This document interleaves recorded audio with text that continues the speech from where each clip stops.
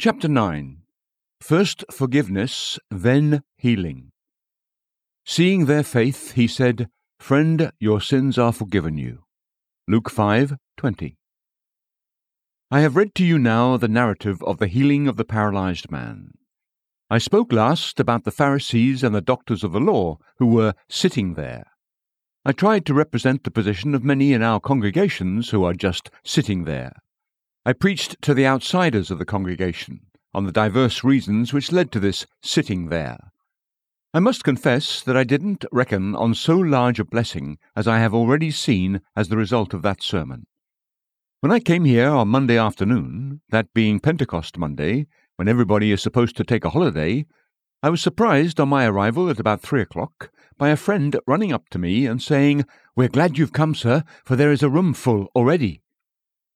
There was quite a nice number of friends who had come forward from the congregation, and who, one after another, said, "We cannot be sitting there any longer.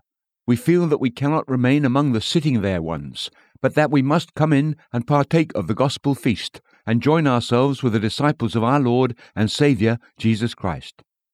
This blessed result of my sermon has set the bells of my heart ringing all week, and I have felt deeply thankful to God for it. I said to myself that as I had taken one arrow which had sped so well out of that quiver, I would take another. Having spoken to those who are sitting there, I think I will now speak to those who are not just sitting there, but who indeed are the principal persons in the congregation, namely those who are sick and sorry and who need the Saviour.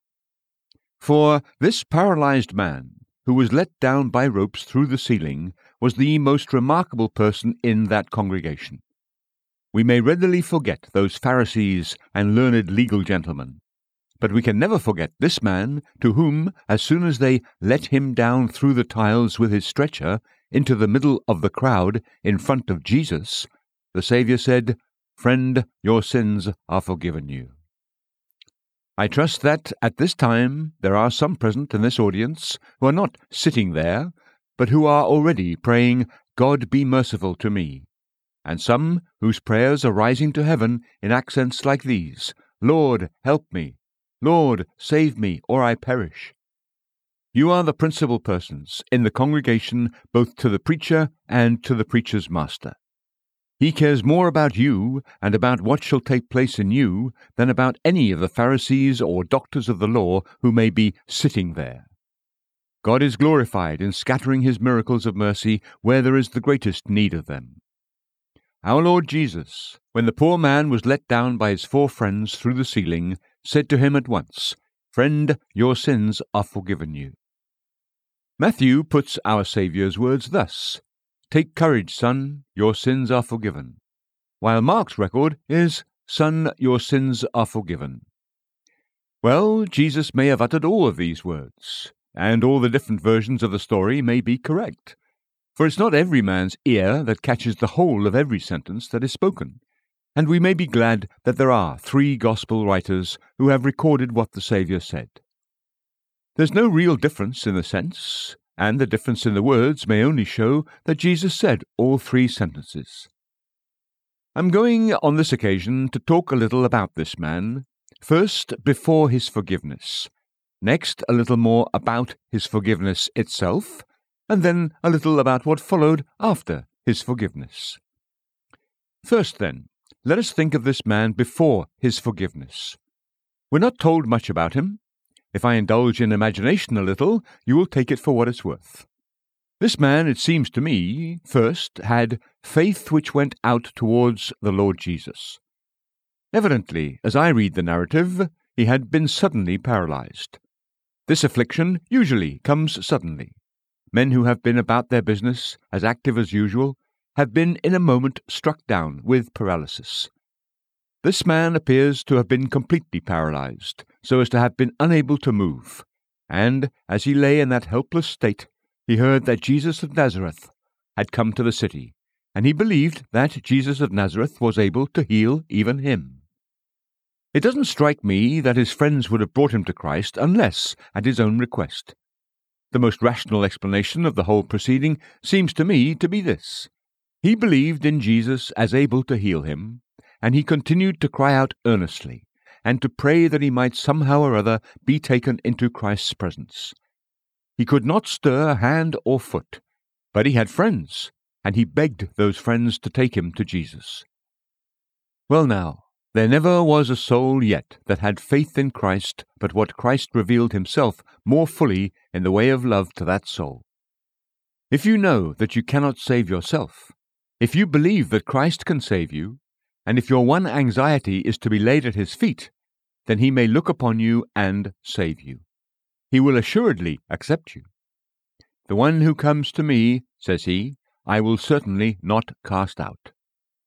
Whether he comes running or walking, or creeping, or carried by four, so long as he comes, Christ will accept him. And if his faith be but as a grain of mustard seed, our Lord Jesus will not let it die. If there be but a smouldering faith, he will not quench the smoking flax. Do you believe this? If you do, let it cheer you and comfort you. There is something that is well with your soul already. It was better to be paralyzed and to have faith in Christ than to be walking upright like the Pharisees and lawyers who had no faith in him. The apparent wretchedness of your condition is not the real wretchedness of it. It may even turn out to be the blessedness and the hopefulness of it. If you believe in Jesus, I care not how far you have fallen, nor how great is your inability. If you believe in Jesus, you are brought into contact with omnipotence, and that omnipotence will heal you. This man, I believe, further, thought that Christ could heal him, but he began to feel his great sinfulness. I am certain that he did, because Jesus never does forgive where there is no repentance. There was never yet the decree, your sins are forgiven you, until first there was a consciousness of sin and a confession of sin. If we confess our sins, he is faithful and righteous to forgive us our sins and to cleanse us from all unrighteousness. This man, lying there paralyzed, wept at the thought of his past life, his omissions and his commissions, his falling short and his transgressions, and his heart was heavy within him. He seemed to say to his friends, get me somehow to the great prophet, get me within sight of this wonderful Saviour.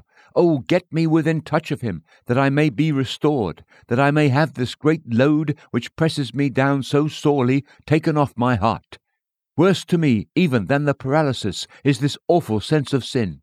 Take me, oh, take me into the presence of this Messiah, this Son of David, that he may have mercy on me. That I conceive to have been his condition before the word of pardon was spoken to him. Next, being hopeful himself, he inspired those around him with hope. Of course, they wouldn't have taken him to Christ if they had not had some sort of belief that possibly he might be healed. It is wonderful what sick people can do even when they can do nothing. How, when they seem to be utterly powerless, they find a strength in feebleness. Their very helplessness seems to be a plea where there is anything of generosity left in the heart of those who are near them. So this man pleaded, I believe Jesus will heal me. I believe he will have mercy upon me. Get me to him. Do get me to him. They resolved to do it if they could, and he was willing to be carried to Christ. 4 stout, stalwart men said, yes, we'll get you to him somehow, though it's a difficult task, for the house is small, the room is crowded, and there is sure to be a crowd at the door. But oh, said the poor man, try to do it, for it's my only hope. If I could but get where Jesus could see me, he would look on me and save me. Oh, get me to him, get me to him. The paralyzed man would make no dispute about how it was to be done, so they carried him to the door of the house, and then they said to the people crowding around, make way for this poor paralyzed man. And he would say, I pray you, friends and neighbors, make way. But they could not. Perhaps they too had their friends who wanted to be healed, or they themselves had an anxiety to hear the great teacher. So they pushed and pressed to get as near him as they could. You see, those quibbling Pharisees and doctors of the law had got in first, and they blocked up the road. They are always in a poor sinner's way. What must be done? The poor man's bearers would have abandoned the task, I think, but he said, no, don't give up trying to get me in. It's my only hope. Oh, get me to him. Get me near him." So next, the man was willing to be lowered into the presence of Christ. There was no other way but to go up those stairs outside the house and to take him to the top of the roof.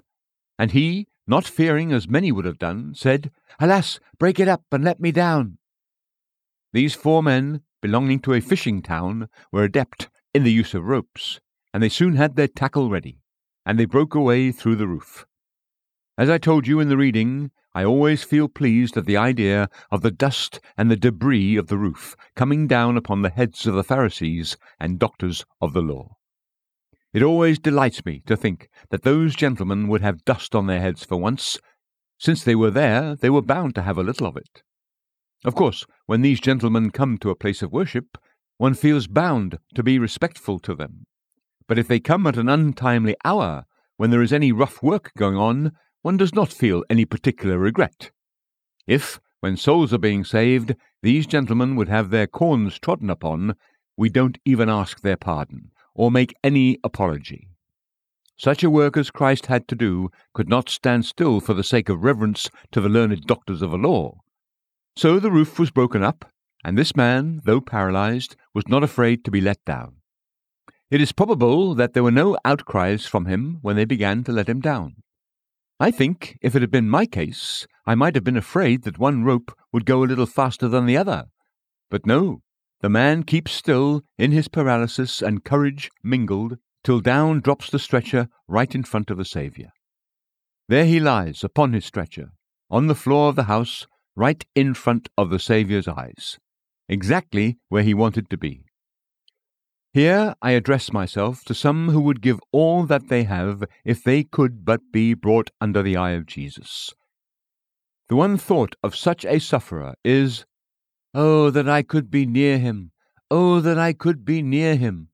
Oh, that he would look on me and cure my helplessness and pardon my sin!" What a wonderful picture this scene would make! The crowd is obliged to make way, or else they will have to bear the man and his bed on their heads. So he's dropped down into their midst, and there he lies. The great preacher has been preaching, and he stops. There is an interruption, which is indeed no interruption to him. His conversation is but broken off for a minute, to be illustrated with engravings that men may see in later years, that what they have heard is but the text, and that the miracle which is now to be worked shall be the engraving which shall convey the teacher's wonderful meaning to all eyes. So the poor paralyzed man lies there before the Saviour. Is that where you desire to lie, dear friend? In your deadly sorrow and sin and weakness, do you wish to lie at the Saviour's feet? That's where I want you to lie, and if you will to lie there, that's where you do lie. The Lord Jesus is in the midst of us tonight, and you can at once cast yourself down before him. Do so. Tell him about your paralysis. Tell him how sick you are, how sinful you are. No, you need not speak so that I can hear you. His ears will hear the whisper of your soul. Your heartbeats will be vocal to his heart, and he will note all you say or feel in your inmost soul.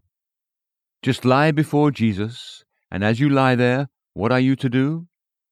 This man did not speak a word, but, as I believe, he lay there repenting that he should never have lived as he had done, mourning that he should never have wasted his life and misspent his time. I think, too, that he lay there believing, looking at that wondrous man and believing that all power was in him, and that he had only to speak the word and the sinner would be at once forgiven. So he lay there, in the presence of Jesus, hoping and expecting forgiveness and healing. Now, in the second place, we are to consider the forgiveness itself. This poor paralyzed man had not lain there long before the blessed Master broke the silence and said to him, "Friend, your sins are forgiven you." I think that the 4 men up on the roof, looking down to see what would happen to their friend, would hardly understand what that sentence meant. They had brought him to Jesus because he was paralyzed, but he had wanted to come first of all because he was a sinner. He did desire to have his paralysis cured, but secretly, in his soul, there was another matter which they might not have understood if he had tried to interpret it to them. It was his sin that was his heaviest burden. And the Saviour, the great thought reader, knew all about that sin, so he did not first say to him, "Get up and walk," but he began by saying, "Friend, your sins are forgiven you." Observe that the pardon of sin came in a single sentence. He spoke, and it was done. Jesus said, "Friend, your sins are forgiven you," and they were forgiven him. Christ's voice had such almighty power about it that it needed not to utter many words. There was no long lesson for the poor man to repeat. There was no intricate problem for him to work out in his mind. The Master said all that was required in that one sentence, "Friend, your sins are forgiven you." The burden of a sinner does not need 2 ticks of the clock for it to be removed. Swifter than the lightning's flash is that verdict of forgiveness which comes from the eternal lips, when the sinner lies hoping, believing, and repenting at the feet of Jesus. It was a single sentence which declared that the man was forgiven. Next, remember that it was a sentence from one who was authorized to absolve. He was sent by the Father on purpose to forgive sin. And don't imagine that he has now lost his authorization to forgive, for he is the one whom God exalted to his right hand as a prince and a Saviour, to grant repentance to Israel and forgiveness of sins. Jesus is appointed as high priest on purpose that he may stand on God's behalf and declare the remission of sin. What Jesus said was spoken with divine authority. It is vain for a priest to say to a sinner, "I absolve you." What can he do in such a case? He, or any other man who does not call himself a priest, may speak in his Master's name and say to the repentant one, "If you do sincerely repent, if you do truly believe, I know you are forgiven, and I comfort you with the assurance of this forgiveness." So far so good, but the Master alone can really give the pardon. It must come from him who has power upon earth to forgive sins. Now, my hearer, have you never been forgiven? Are you in your pew and yet lying at that dear Master's feet? And do you desire above all things that he should say to you, "Your sins are forgiven you"? And do you believe that he can say it? And will you accept it from him as being by divine authority? If so, I think he says it to you, for in his own word he declares that they who believe in him are forgiven. He says to each one of those who are repentant and believe in his grace, "Your sins are forgiven you." Take the pardon and go your way. Do as Martin Luther did in the days of his dark distress, when a brother monk said to him, "Do you not believe in the creed, and do you not say, 'I believe in the forgiveness of sins'? Now believe in the forgiveness of sins for yourself." Trust Christ's word, and you will be believing what is absolutely true. Trust it, take the comfort of it, and go your way.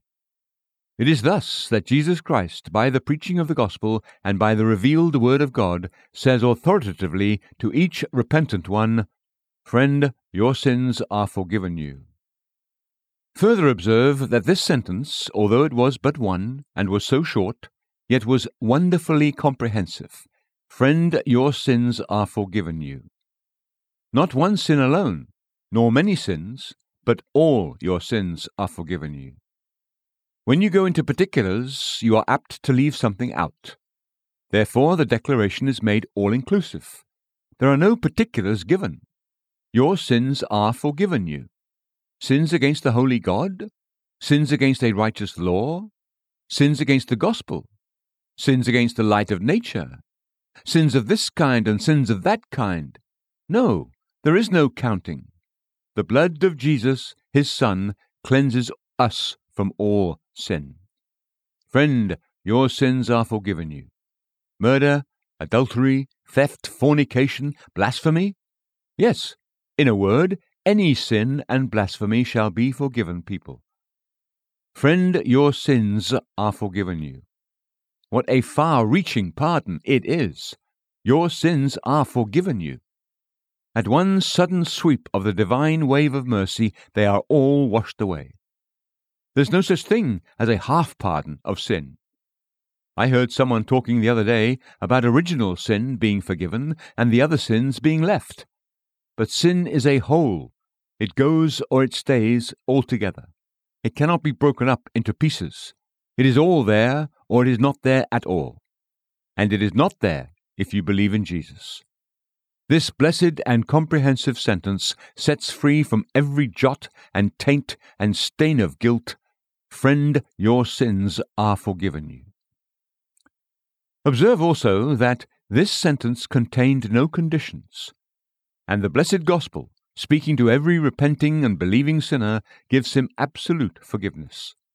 Behold, the tally is destroyed. The record of your debt is nailed to the cross. And as for your sins, they are like the Egyptians when the Red Sea swallowed them up. The depths have covered them, and there is not one of them left, however great or many they may have been. If you are now a believer in the Lord Jesus Christ, he says to you now by his word, Friend, your sins are forgiven you. I pray the blessed Master by his Holy Spirit to make his word come home with power to many here. Oh, that those dear lips, which are as lilies dropping sweet-smelling myrrh, would themselves speak to you. Oh, that those wounds of his, which are mouths that preach pardon to sinners, might speak to you and say, Your sins are forgiven you. There is no mouth that speaks pardon like that gash in his side, out of which his very heart speaks, as he says, I have loved you and given myself to death for you. Your sins I have borne on the tree and put them away once for all. Friend, your sins are forgiven you. Oh, that Jesus himself might thus speak effectually to many of you. But note that this sentence sufficed the receiver. When the Saviour afterwards raised this paralyzed man to health and strength, he didn't do it to let the man himself know that his sins were forgiven. The man knew that already, and didn't need any more evidence of it. But Jesus did it for another reason. To the scribes and Pharisees he said, But, so that you may know that the Son of Man has authority on earth to forgive sins, he said to the paralytic, I say to you, get up and pick up your stretcher and go home. Those unbelieving men had not evidence enough that Christ could forgive, but he to whom Christ spoke wanted no further proof than the power of that voice in his own conscience. And if he shall speak to you, my hearer, you will not need any books about the evidences of Scripture, the proofs of inspiration, and so on. To you, this indisputable miracle of pardoned sin shall stand forever as a holy memorial of God's mighty grace. It shall be unto you for a sign, for an everlasting sign that shall not be cut off, that God has pardoned you and spoken peace to your soul. And this God shall be your God forever and ever.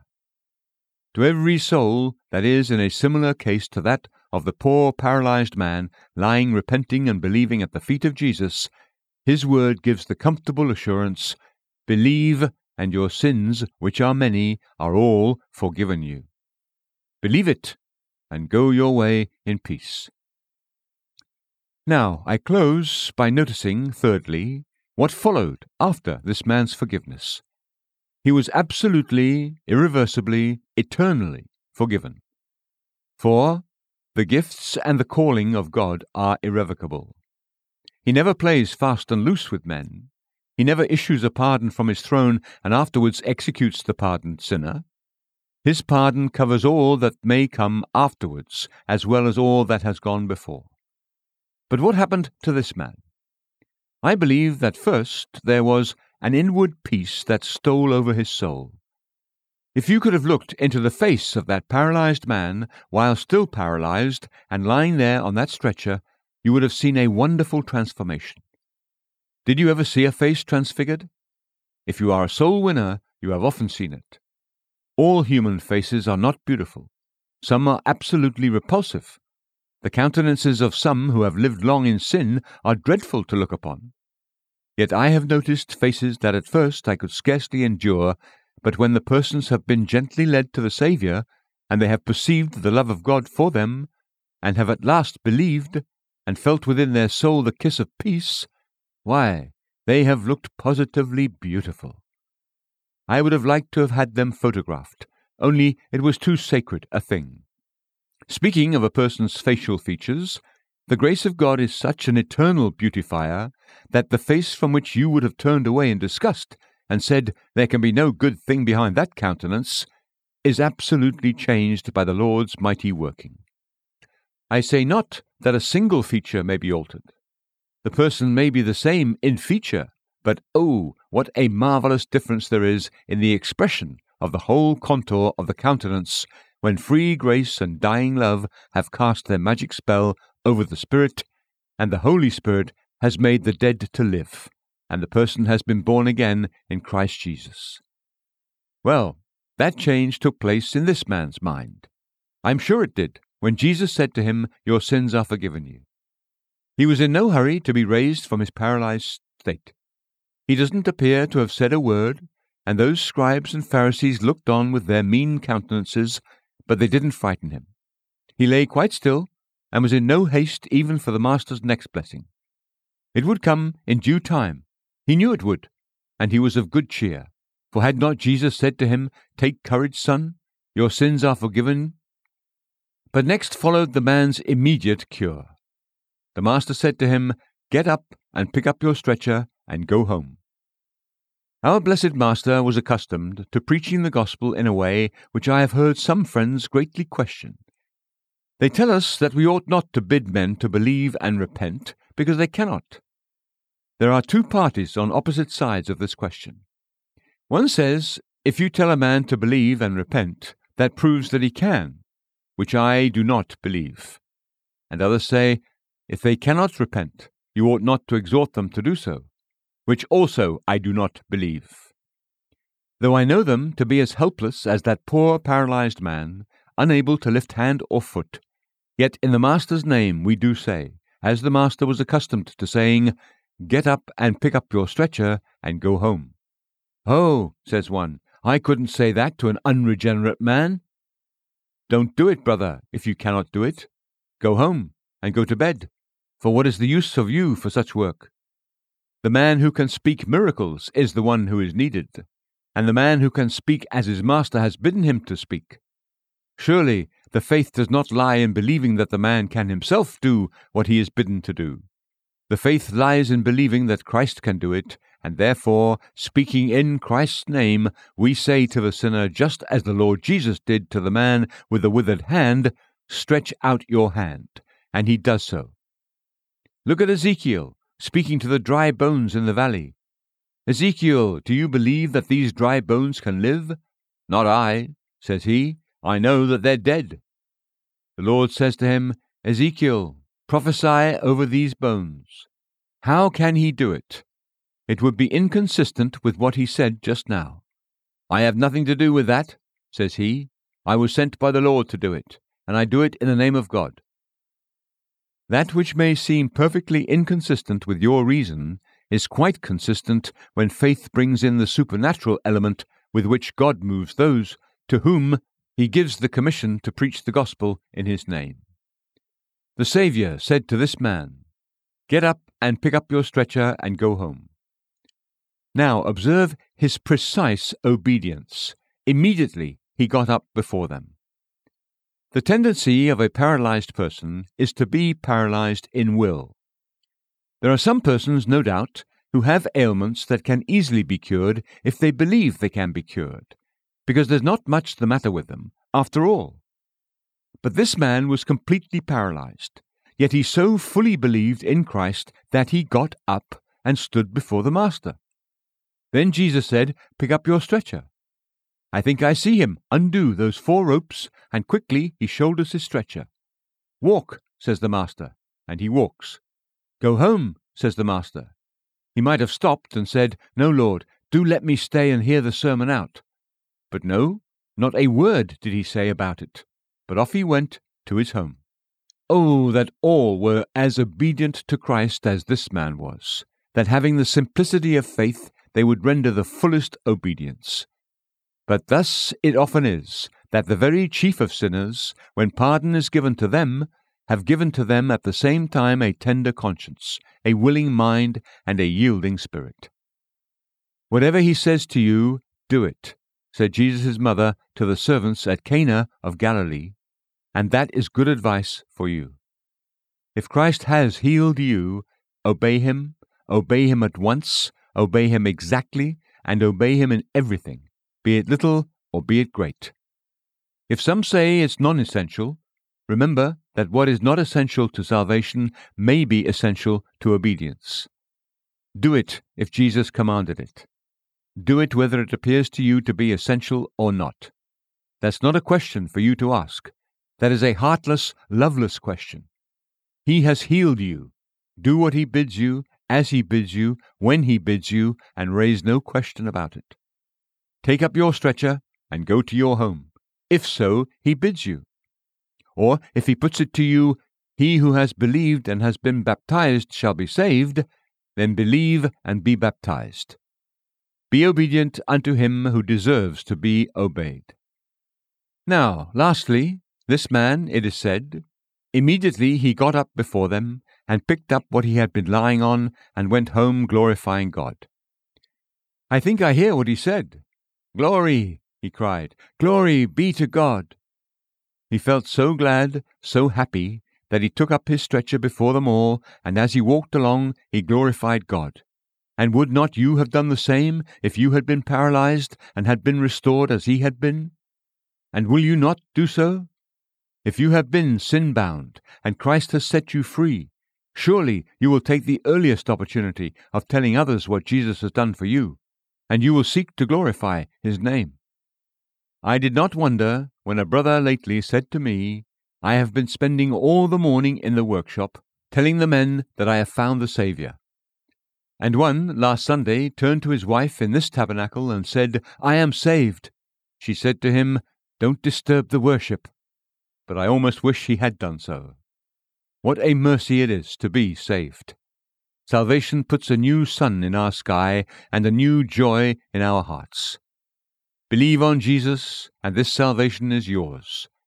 God grant that it may be, for his dear Son's sake. Amen.